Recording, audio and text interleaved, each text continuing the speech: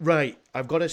First of all, this is a continuation of what happened last episode. If you need to see what happened last episode, you'll need to see it. No, hang on a minute. That doesn't make sense. No, you won't be seeing anything, would you? Right, You okay. you could hear it. Yes, you could hear it. This is part 2. Right, let me start again. This is part 2 of a X amount of episodes dedicated to Pattern of Guilds from the Totu podcast. Right, we've already started recording, so I'm not going to do the usual flim-flam. Yeah. This is good. We're going to get straight into the commentary. Is that all right with everybody at home? Yeah, but the advice has got to be, if you've just put this on and you've not heard the other bit, hear the other bit first. Do the other bit first. It'll be very difficult to follow, won't it, otherwise? Yeah, because otherwise you need to know who we've got a third person on this call. Yeah. So if you are my mate who I've told about these podcasts, and you've just put this on, you will hate it if you don't listen to the first one. Don't judge me on the half of this. That's what I'm saying. To be fair, it's unlikely he'll even have got to this stage. However, if he has by accident, stop. Come out. Go back. Find out who Damo is. Find out where we are. And how important to the plot of this. We're all very important to the plot of this. We're creating a legacy, we're creating a sneaker footprint. Oh. Hey, see what you do there. There's a pattern emerging there. Okay. Isn't there? Let's start the episode.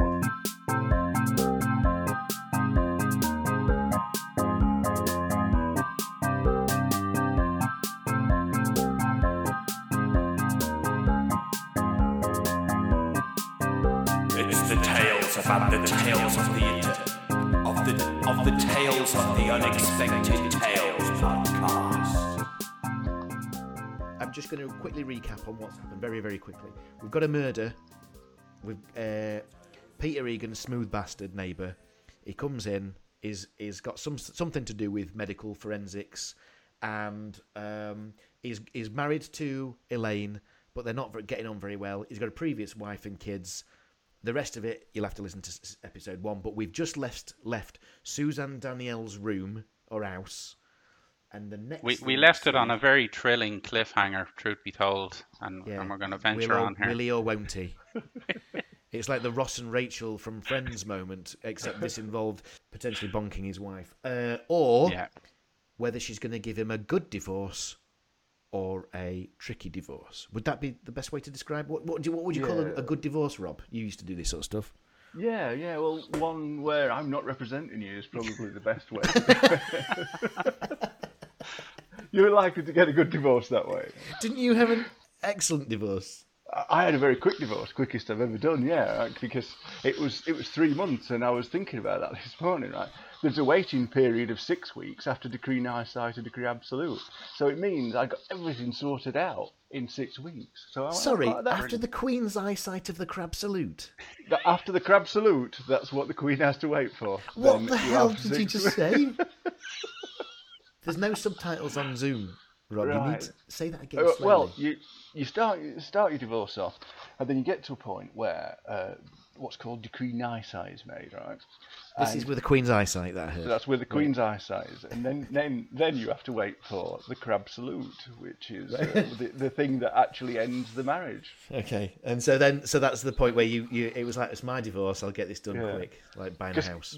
The difficulty is, of course, that you have to sort of stand to the side of the crab so he can walk towards you, but then you're not really sure. Is he saluting or is he waving? Or is he trying to pinch you? Yeah, so you have to hold a mirror out like this, right, so you can see the front of the crab and see what he's doing with his pincers. Is it a wave or is it a salute? I'm picturing that crab out of The Little Mermaid now for some reason, because he was quite a sassy little dude. This is why divorces are so expensive, because of the fact that you've got to wait for the crab to salute you, and it's not easy. No, that's especially if you live in Doncaster, we're miles from the sea. Anyway, so basically, this is the bit the next day or something like that, because it's in the daytime, and that last scene was definitely at the night time. The next bit, it's a blink and you'll miss it. A scene of a person in jeans walking up to what in my head was Peter Egan's ex-house's wife. Ex-wife's house. I think it's Peter Egan walking towards Peter Egan's ex-wife's house. Well, I don't think it is. In fact, No, pretty it's much. not. It's it's- the killer, I it's- think. Yeah, it's going meant to the be killer. the suspect. It's not Peter Egan. Yeah. But the first time we watched it, that's exactly what I thought it was. Because the next scene is the interior of the house. And he's talking. She's talking. to the Sarge. coppers.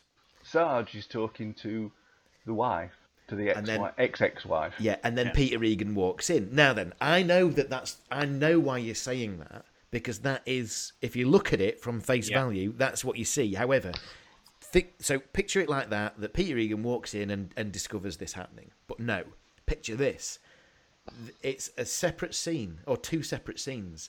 Potential killer or suspect walking up to the house, knocking on, I've got some towels to sell you.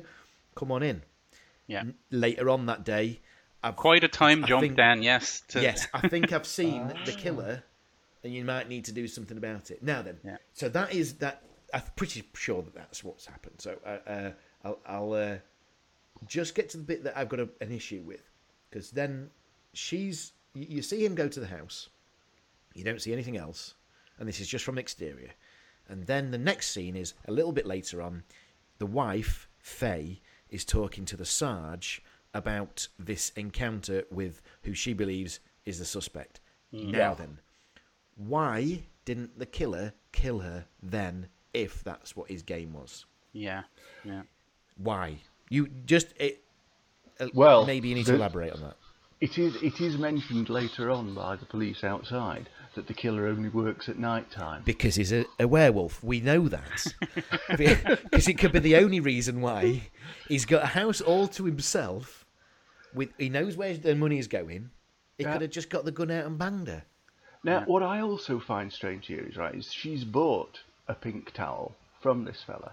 Yes. It's a known fact that there's a pink towel killer going round Norwich at the moment.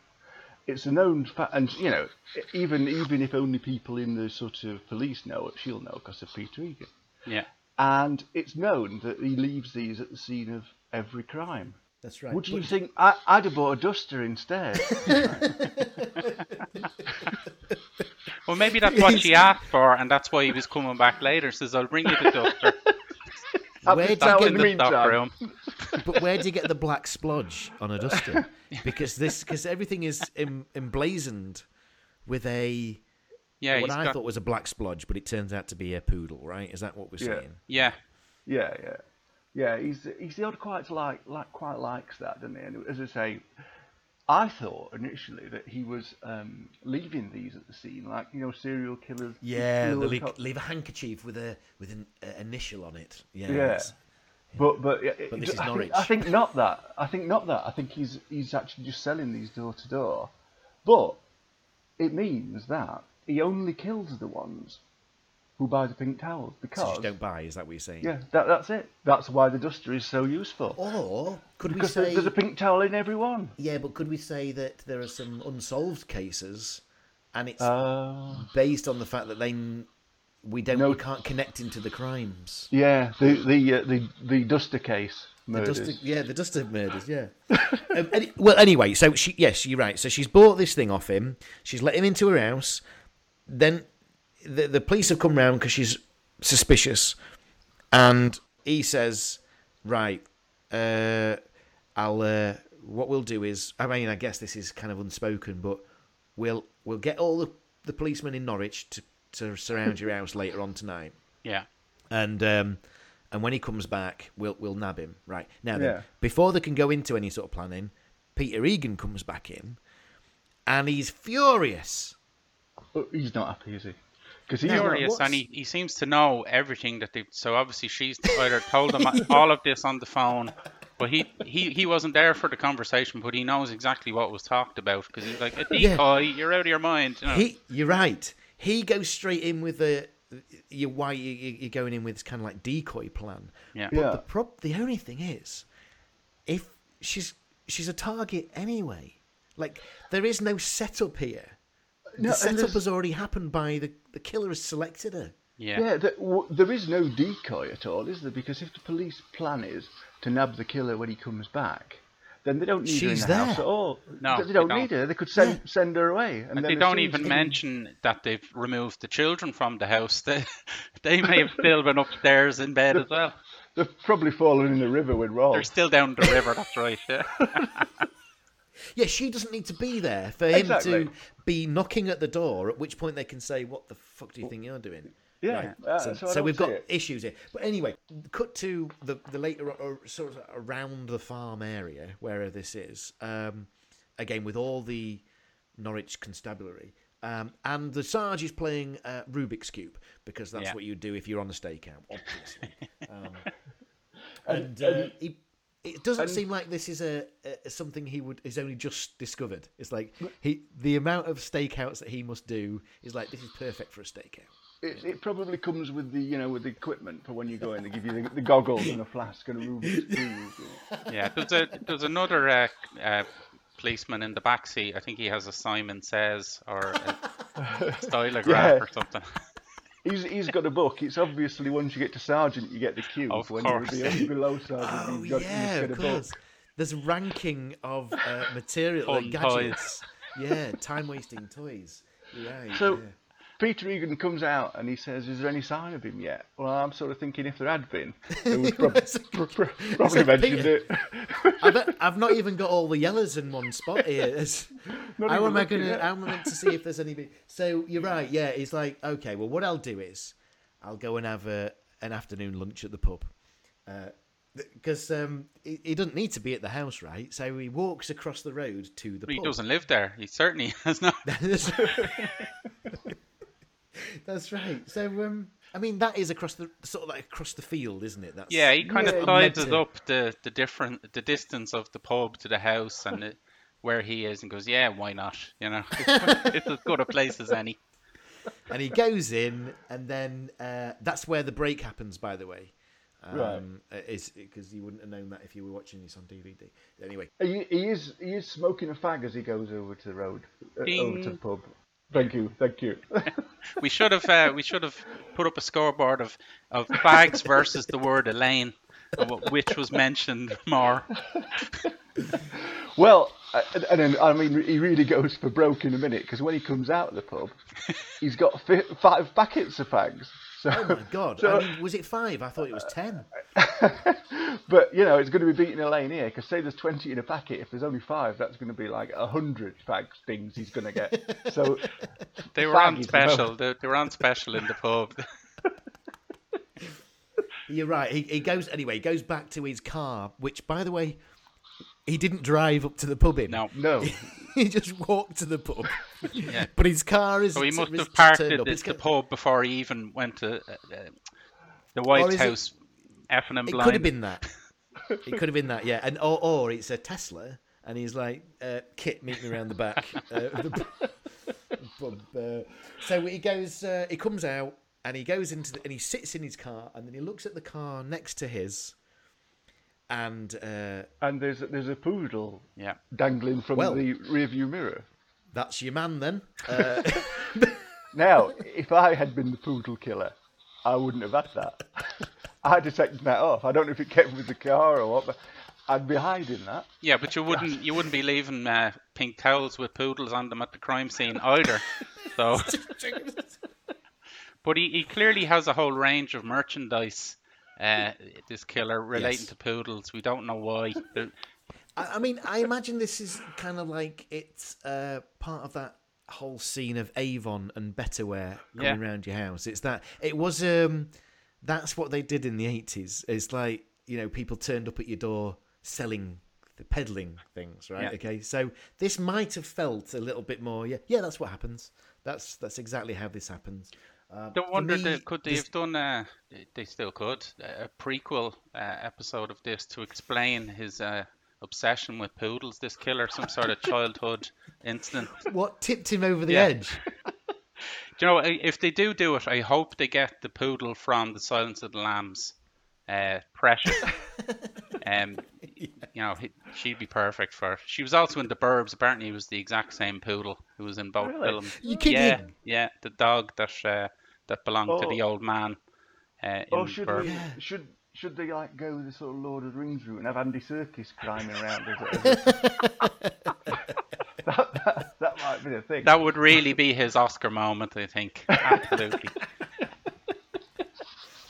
I tell you what, there's a story that we ought to write between the three of us. We ought to produce the story of the Poodle Killer's early years. Oh, that would be a great idea. Yeah. Pup Killer, we could call Wouldn't it? Yeah. Poodle of guilt. Okay, so right, he tries. So what he's got is right. That's me man, but I need a bit more evidence, perhaps. Yeah. So I'll try the door of the car. It's locked. Yeah, Killer's not stupid. He's locked his front door, and he. That's right, because he's got potentially incriminating evidence in the car. You would need to make sure that car is locked up. And he's- Tries the back door, open, fine. Right, let's get in. So he sits in the back of the car and he goes through the bag of incriminating evidence. And he finds a poodle embroidered towel thing, a pink one. So that's definitely him. With that, he also discovers an envelope as well. Yeah, which so there he's got his name and address as well, hasn't he? So he's sort of looking at that, and he sets off to take it to the police. I think his intentions are good at this point because he's Absolutely, he runs over to them, and he's got it like it's almost like in the sergeant's face. It's like, look what I found. Got a utility bill here. It It has a poodle in the top hand corner.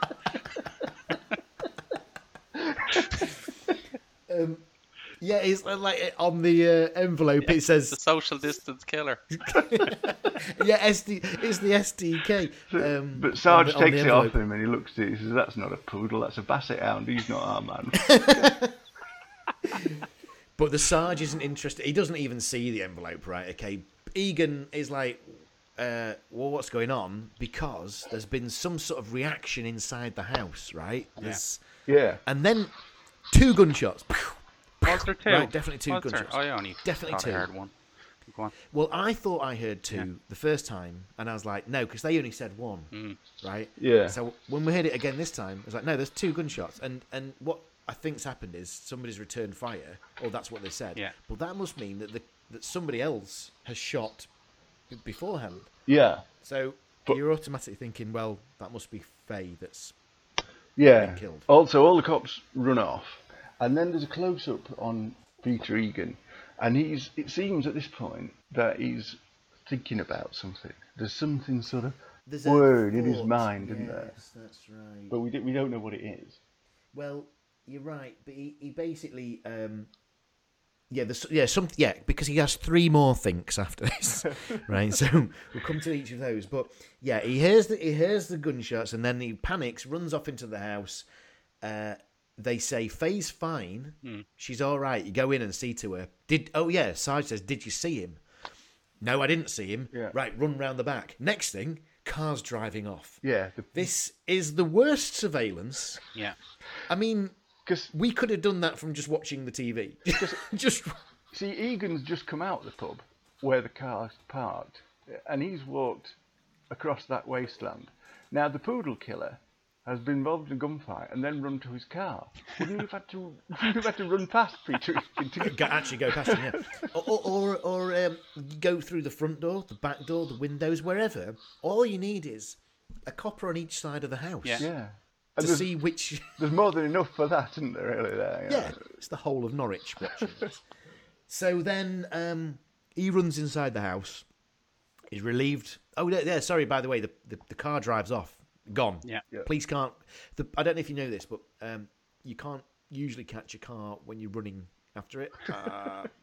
Unless you're the T1000, you come quite close. Yeah.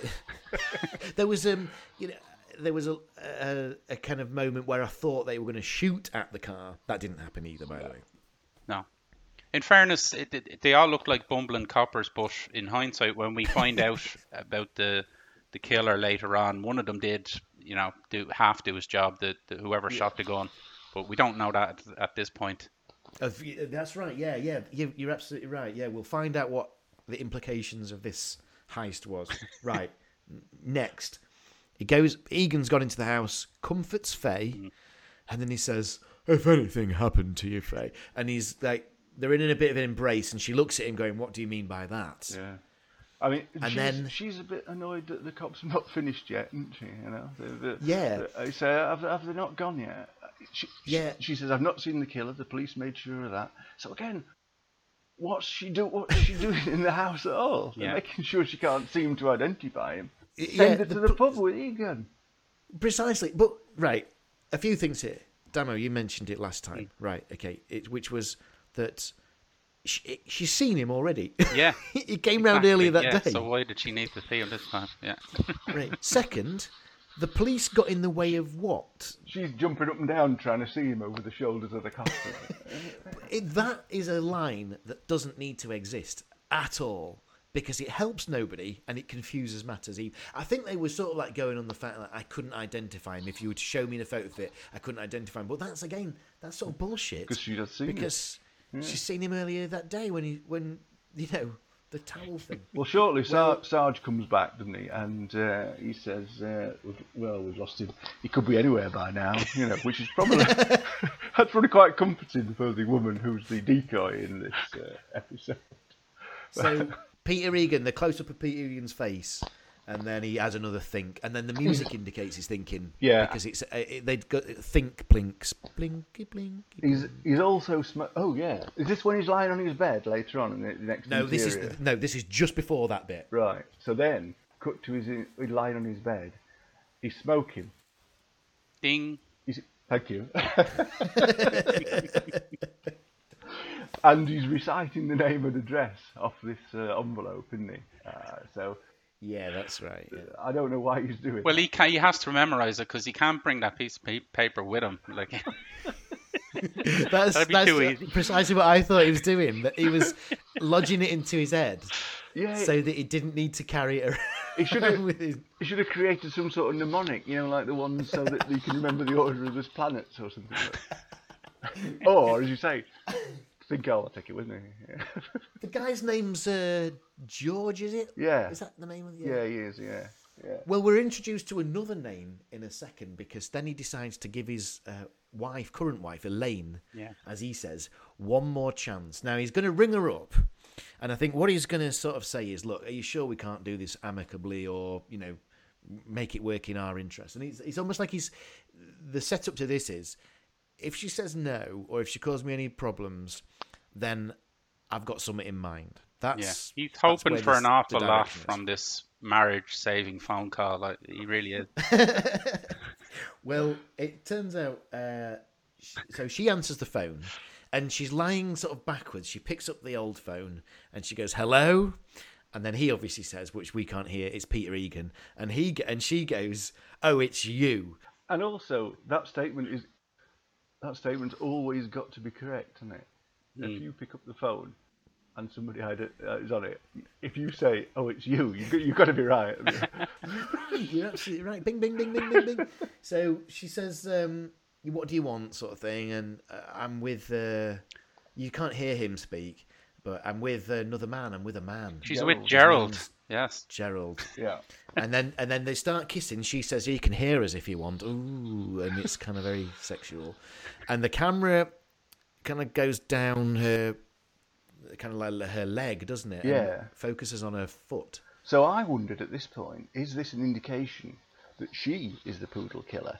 Because he wears particular trainers, and now they're saying here's a foot on which the trainers. Oh, that would have been amazing. And Gerald, that would have been amazing. Gerald was a poodle.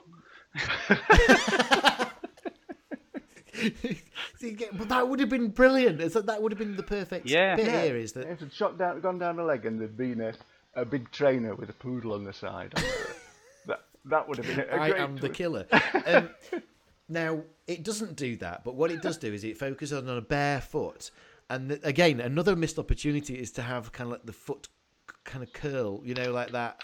Yeah. Arousal sort of moment, but they missed that even, and I'm not saying I wanted that. I'm just saying perfect opportunity. Two quick things on Gerald. I did IMDb Gerald. His real name is Brett Forrest. He wasn't in very much else apart from this, but he was in Dempsey and Makepeace. So amazing. Yeah. Right. which is probably my What's her name? favourite cop show. Phyllis Glynis. Yeah, What's her name? Glennis Barber. Phyllis Glennis Glynis. Barber. Yeah. Do you know what? Because that was that sort of program, sort of American maverick type guy, and then She's by the book prim and English. proper, yeah. Yeah, and this partnership could never work, but it does. We always get our man sort of thing. Great program. She was probably my first human crush. I did have crushes on Teela from He-Man before that. Well, no, obviously Princess Leia probably, but I definitely remember Makepeace being a very big. If I'd had posters on my wall back then, she would have been one of them. I really liked Leslie Ash from Cat's Eyes. Oh, yeah. Well, Glynis later appeared in a show of her own where it was taken from like a cartoon strip, and she would generally Jane, and she generally finished up in her undies in it, didn't she? That's right. Yeah, and it was you're right. It was a wartime comic strip. Yeah. That was. You know what? I don't know if you can see this. Maybe it's on YouTube or something like that. But I remember it really. I don't remember what it was about. No. But I remember visually it. Yeah. It's like a sort of a pop art style. Yeah. Yeah. I'm just thinking. Liechtenstein. Debbie Harry was my first poster girl. I had pictures of her on my wall. Yeah, 2 big posters of her. So look, here we go. We've got Makepeace. Who did you say, Rob? Just then. Debbie Harry. Debbie Harry. Yeah. Leslie Ash. All blondes. All 80s blondes. That's Yeah. it. See, there you go. It's very formative, isn't it? And they say men aren't superficial.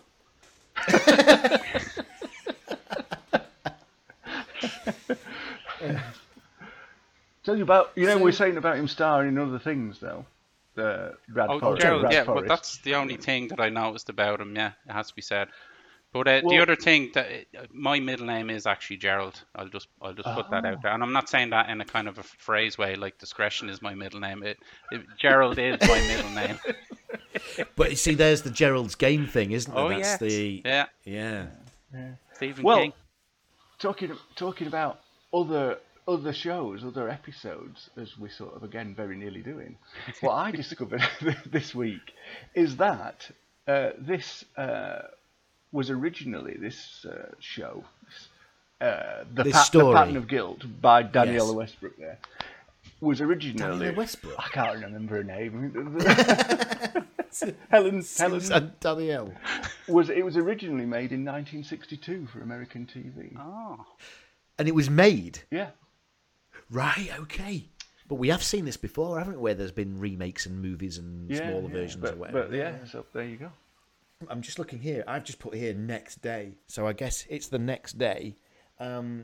Or sometime after. And he goes to the address that is memorised in his head. Yeah, but he's given up. He's given up. He couldn't come up with a mnemonic, so he's got it stuck on the middle of his driving wheel. Driving wheel? That's right. He's stuck it driving. What's a driving wheel. Steering wheel. Steering Yeah, wheel. a driving wheel. Yeah, he's a man crying out for GPS in 1982, yeah. I mean, there is that kind of famous story that Roger Moore invented the Magnum because he wanted a chalk ice on a stick. So that's what they did for him. And maybe this is where the idea of that. Have you not heard it? Look it up. I think I've either dreamt it or it's absolutely true. It's one of the two. I thought chalk ices always were on sticks anyway. No, chalk ices were the ones in the packets. Right. That you could take out and put them into a cone if you wanted to. They were like pre-made cones. They were square, weren't they? Square, rectangular. You could have the chalk ice, just ice cream, couldn't you, that you could put in there, or you could have them coated with the chocolate. But they weren't originally on sticks. No. So he came up with Magnum, and I'm wondering whether Peter Egan invented Satnav. Anyway, now he's in some sort of like a builder's yard, where you'd expect to see like a welder's, some sort of scrap yard. It's that sort of thing. And he finds 84A and 84B. Well, in the long scheme of things, it doesn't really matter, but it seems to matter an awful lot to him. He has a lot of trouble with it for a minute or so, where he clearly needed to spend more time that night memorising the address and didn't quite manage it. But it's 84A that he wants. I think if it was a toss-up between A and B, that's the bit I'd have remembered the most. It's like the rest of it, I'd been like, can't remember the postcode, the number, the street, but it's definitely an A. Yeah. And it looked, as he had that kind of Sophie's Choice moment, whether to go up the stairs to 84B or keep going to 84A, that again looked like they were setting up the twist, where... Of the wrong address. Yeah, exactly. So this is the third time we could have ended this episode. Now then. I tell you what, I've got to admit there are claims on the internet, aren't there, that Roger Moore invented the magnet. A family friend has apparently said that he virtually invented it. I'd never heard of that. I don't think he was there going, makers of Magnum, can you make a Magnum? Yeah. Because Magnum didn't exist. But I think they just sort of said, here's an idea that Moore instigated. Because all you'd have to do really is get a chalk ice and put a stick in it. It wouldn't take a lot of inventing. Or a pencil. Well, my dad told me that when he was young, he used to have a job where he would collect discarded lollipop sticks and take them back to a shop owner who would then sort of pay him per stick, and then he would reuse them in making ice cream lollies. Good Lord. Filth. Absolute filth. Now I don't know if that's true, but that's what he told me. Yeah. No, surely he meant bottle caps, because I remember that. Oh yeah, that was it. Sorry. Yeah, 'cause there's no real way to sterilise a lollipop stick, isn't there? No, they just expand and split. That's what he said. But I tell you, that Roger Moore story with the Magnum, that'd be so much better if it was Tom Selleck, wouldn't it? Oh yeah. Yeah. Or Clint Eastwood, because of the Magnum. Oh yes, of course, and there's a little nod, isn't there? Yeah. We'll come back to that in a moment, actually. Then, okay. So, whilst let's call him prowling. Whilst he's prowling to look for the address, an Irish sailor, Captain Birdseye style, who often walked the streets of Norwich for no reason at all, just spots him. I mean, they're in the Norwich dockyard, I assume, is where we are. Yeah. Just out of nowhere. At least he's not playing one of those concertinas. That could be worse. Singing a shanty. Yeah. He's probably out searching for crabs to tell to local solicitors. So he basically spots this guy, and he asks about who lives at this particular address. This is Egan, who lives there. I don't really remember what he said. I just thought his accent was very exaggerated for the fact that he is a genuine Irish man. He's called Harry Webster. He is from Dublin, and he's been in such blockbusters as Far and Away. But which maybe that's where he got his crap Irish accent from Tom Cruise. Of course, he had to be pretend Irish in that, didn't he? Yeah. He definitely exaggerates it though. It's like he's lived in Norwich for too long. Comical, doesn't it? And there's no need for it. No. But it's there. Well, as you said last time, there's probably no need for him to be Irish at all, but he is, and that's where we are. Well, and this is the thing that I thought was going to go somewhere, was because if you watch it with the subtitles, it says Irish accent. Right. Yeah. And I was like, oh, right, okay, pin that, because that's going to be something later. I'm going to spoil this. That doesn't go anywhere. That could have been anybody. That could have been anybody who he's chatting with. But it's in fact. But it turns out to be Captain Birdseye. Yeah. Uncle Albert with an Irish accent. Yeah. Anyway, he then. Well, the next time we see him, he's talking to his wife on the phone. Oh, he's talking to Faye again, isn't he? The first wife. Yeah. And saying, "It seems like we're talking again, are we?" Yeah, he wants. Indication is that they're going to start again. Yeah. Or they're going to try and start again. She feels she looks actually okay with this, you know. Am I right in saying that? She's going for it. She's thought, I'm reaching too high, hoping to go to London. I'm going to stay here. It was ridiculous. It was a pipe dream. I'm a Norwich girl. This is where I belong. That's what she I don't.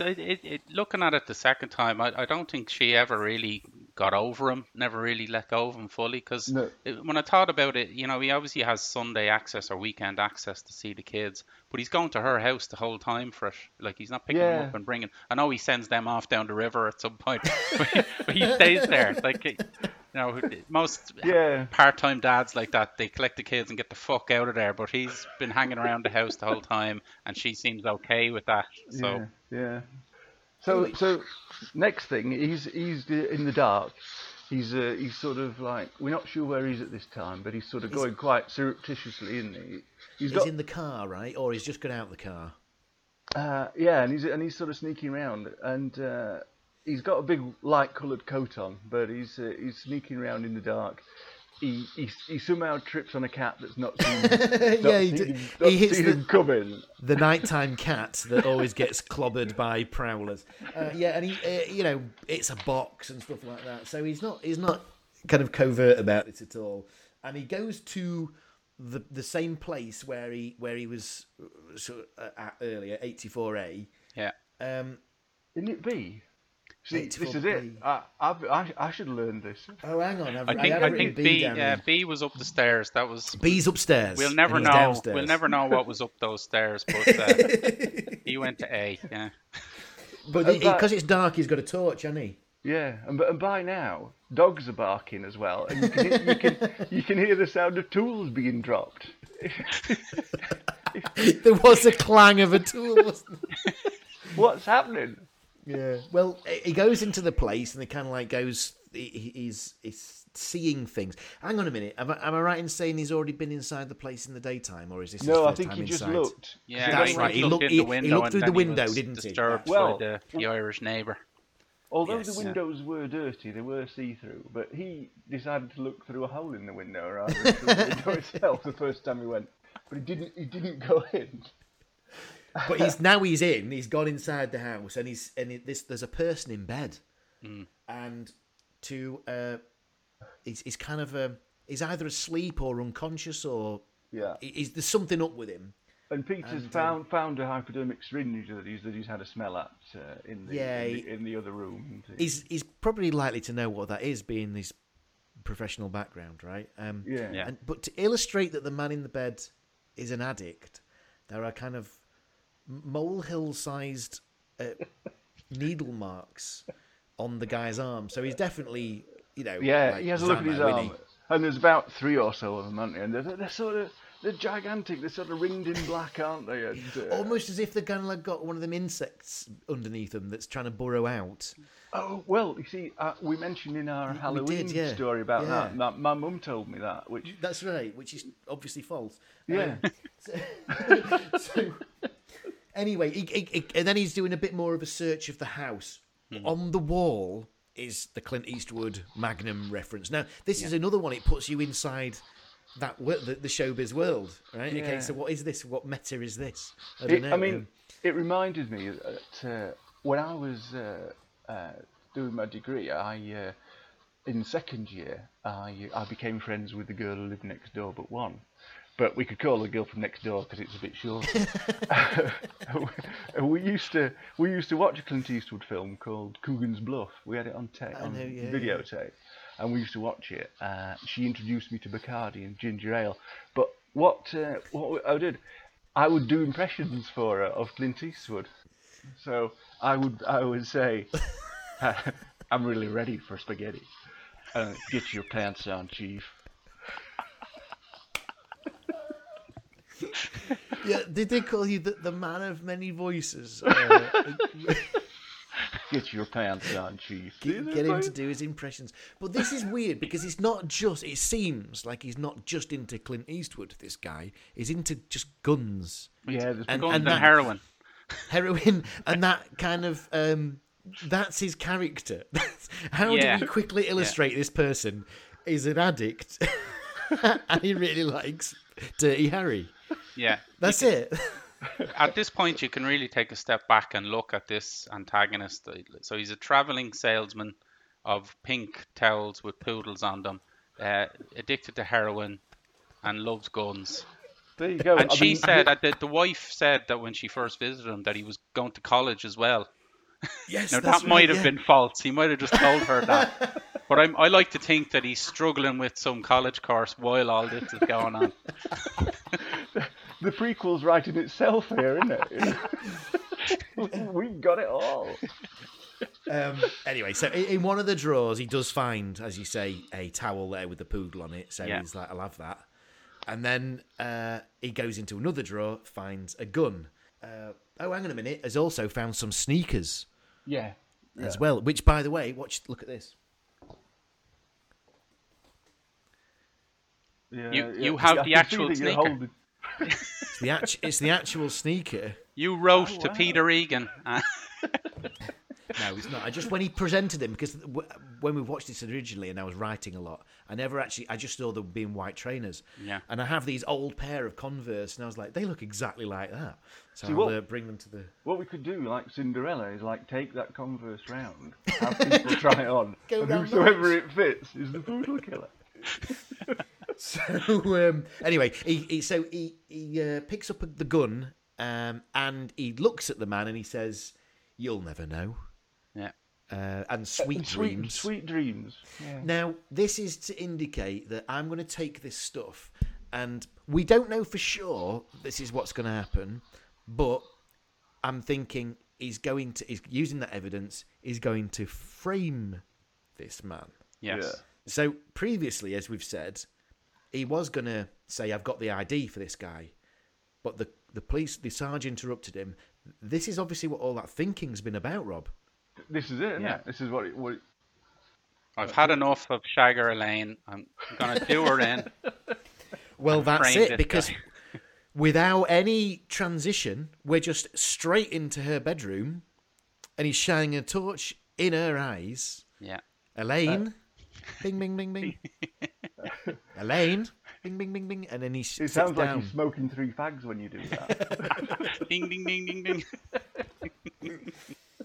And anyway, so she wakes up. Now, this is a strange directorial decision as well, because I thought if there was ever an opportunity to put her in that kind of sexy underwear, this was it. This was one of those occasions where she could have been in next to nothing, and it being for the sake of art. But what you've got to think about, right, is that when they do the gun shot, then there's a little explosive underneath the clothes.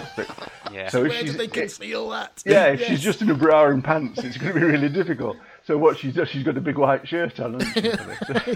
But it's like one of those Only When I Laugh style pyjama sets, but without the paisley pattern on it. Yeah. Well, anyway, she's got going to bed to shag clothes and going to bed to sleep clothes. You know. I'd like to think that she's just wearing that top and nothing else. Let's be done with that. Right, okay. He goes, Elaine, again, for about the 70th time, and then says, shines a torch in her eyes. She goes, what time is it? And then she explains... That's because she knows that he messes with the alarm clocks, you see. Yeah. That's what I was saying. What's the real time? She says, when you last called and I was with Gerald, and I didn't quite know what that was, I stayed up. Now, this is not the same night as the call she's... No. Or is it? No, it's the following night, isn't it? Because he's been to the house, hasn't he? So Yeah. she stayed up for 24 hours. There's no wonder why she's feeling a bit sleepy at the moment. Anyway, she realises that he's got a gun. At this point, she sits up, and then there's a perfect target for her chest to be shot. She's still quite cocky, though, isn't she? She's like, oh, what are you fucking up to now, you silly bugger, you know? Which is quite a bold response to see when somebody's pointing the gun at you. Yeah. I'd go for something a little bit more conciliatory, wouldn't you? So he shoots her, and it's... Goes from the hip. He doesn't... Yeah. Now he's quite close, so in fairness, he'd want to be really bad. But yeah, he really coolly shoots her, sitting down from the hip, and doesn't let her speak, doesn't let her finish that final sentence, which I just love. But I wonder if that's the reason why he shot from the hip, is because he had to replicate the same range as the other... the Yes, he's really the into ballistics it. sergeant. he's looking very robotic at this point as well, don't you think? There's no expression on his face. Is that like to indicate he's sort of outside his comfort zone, really? Probably, because the next scene illustrates is that even better, where he's driving in the car at night time, laughing, like, ha ha, all mad. Like all, Probably my I've favourite seen scene. Probably my favourite scene from the whole episode, to be honest with you, yeah. Where Just he's the drive yeah. with green screen. like he's listening to, a comedian on the radio. Who would that have been? That would have been, I don't know, Dave Allen or something like Yeah. that. And then he has again my favourite line from the episode where he says, "It's so easy, it's crazy." As if he's doing an advert for a loan application or insurance or something. Yes. Do you want the SDK killer to come to your house? It's so easy, it's crazy. We can do that for you. So then he drives back to he doesn't drive back to 84. He drives to the welder's yard, or whatever we call him that.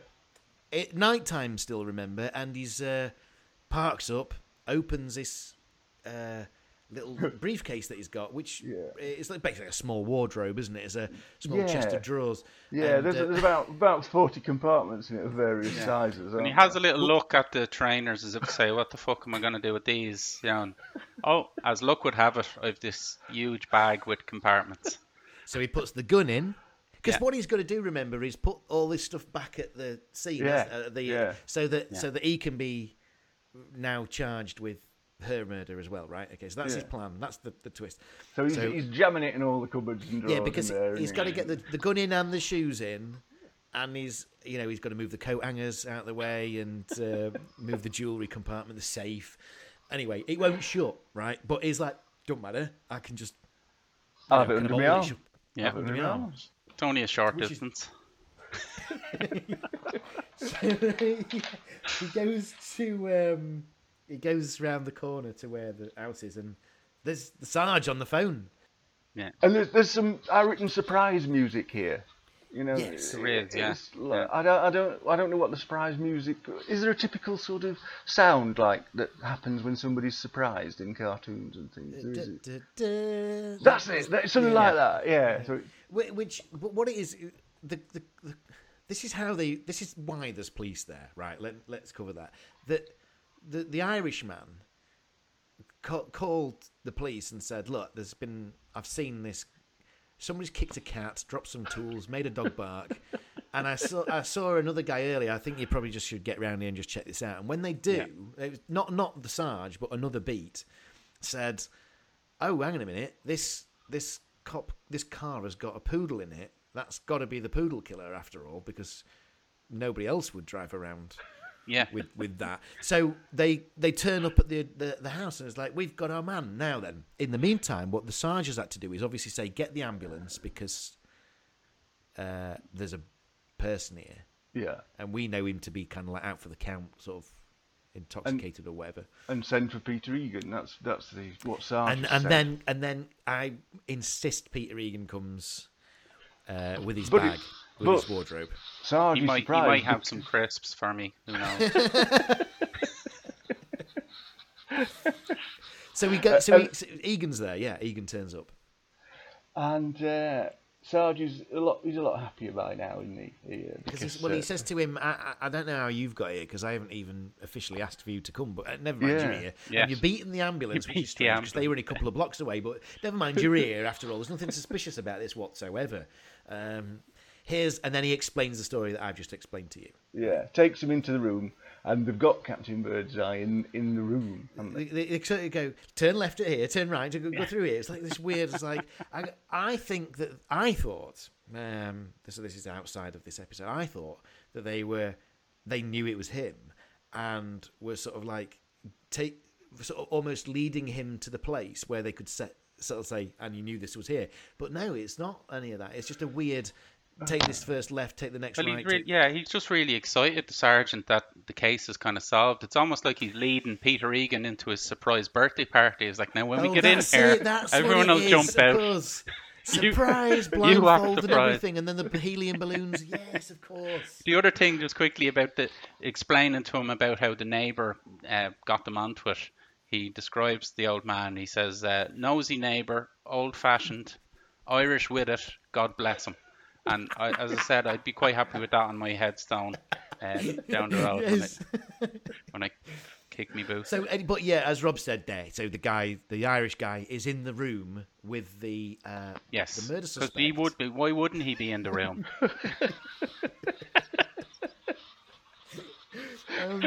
And everything else, and the what's happening next is there's a few people in that room, right? Yeah. Because what we're immediately presented with is the fact that the guy isn't. He's got his leg out of bed. Yeah, and he's got like some sort of bullet wound in it, which presumably he would have had that when Peter Egan went in the first time. Yeah, and 'Cause it wasn't obviously the before. blankets were just covering it. Yeah. Yeah. So, but somehow he's sort of in his sleep. He's rolled somehow, and he's exposed this time. Not the massive molehills up his arm, Yeah, but the so- great big bullet wound in his leg. Now, the natural conversation here is, yeah, we're pretty sure that this is the guy. However, we've looked around the house. There's no gun. We can't find the trainers. And there's no flannels here. So it probably isn't him after all. Let's send him away. But no, they're like, we've got him. All the evidence we need is right here in this room. For no reason at all, just to explain the narrative. I suppose And purely then- that has to have been why he was shot. That's their only real evidence. Is that they can. Yeah, that's Yeah, it. Yeah. yeah. So we've got a car. It's got the pool in it. He's got shot in his leg. So we did capture him, or we did shoot him at the time. Yeah. And that's what this is all about. But yeah. but at this time, Captain Birdseye saying, "It's him, it's him, it's him. He's the one I've seen." But to almost ignoring him, the guy said, "Settle down, calm down." Yeah. Don't worry about it." And he's This like is police work at bundled. its finest. He's actually bundled out of the room by a policeman as he's shouting, "That's him! That's him! That's him. That's him. Patronising police says no. Just calm down. I've got shit to deal with here. Just don't worry about it. But of course, Egan, he's got this bag under his arm with trainers Bulging coming out, guns sticking out the side. Now we're left on for an awkward length of time on a final shot of just. Whilst the dialogue's happening in the background, we just see the briefcase thing, right? Yeah. And the idea is that the sergeant is saying, "Go on then, get to work. I'll just stand here and wait for you." Earlier in the first crime scene, Peter Egan sort of said, "I want everybody out of this room while I do this job." Now he could have said the same here.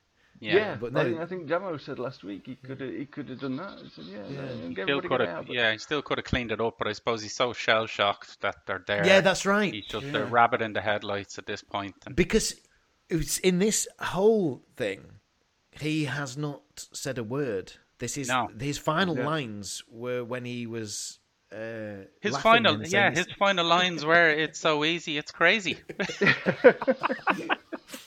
So anyway, so the Sarge then says like he can't understand why there's any pause to dealing with this, and he says, "Come here, let me help you." That's where the free. It the freeze closes frame is. with Sarge's hand on the handle of the massive box, doesn't it? So you can imagine that the next thing that happens is that because it's not shut properly, that everything sort of falls out. The gun, the shoes, they all fall out.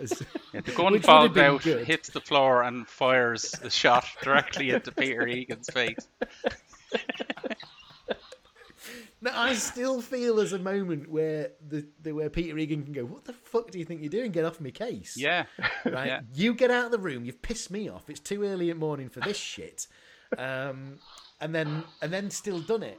I still think he can get away with it. But the obvious twist in the tale, the totem twist, is that he's been brought back to the scene of the crime and he's got no way out. He's in a cul-de-sac.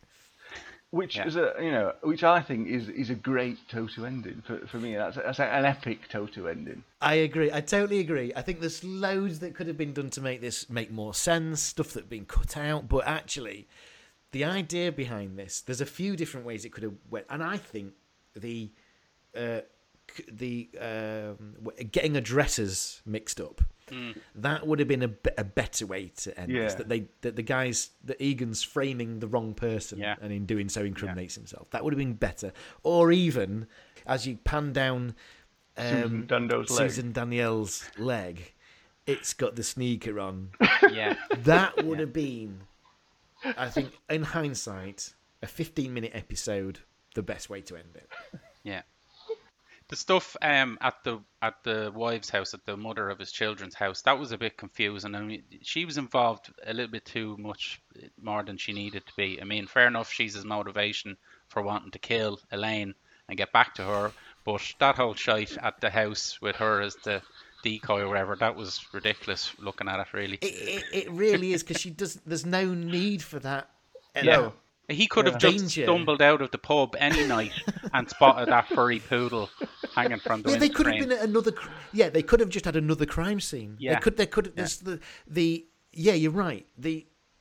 We have no. I don't have any remorse for Egan, and I think I should have done. I think I should have thought, oh, he's doing the right thing, but I thought he made some ridiculous decisions, and that's so. But it actually overall, I really enjoyed watching it, and I appreciated it the second time round because I was able to pick up some stuff that I didn't see the first time round. Yeah, but I still don't think it's the best.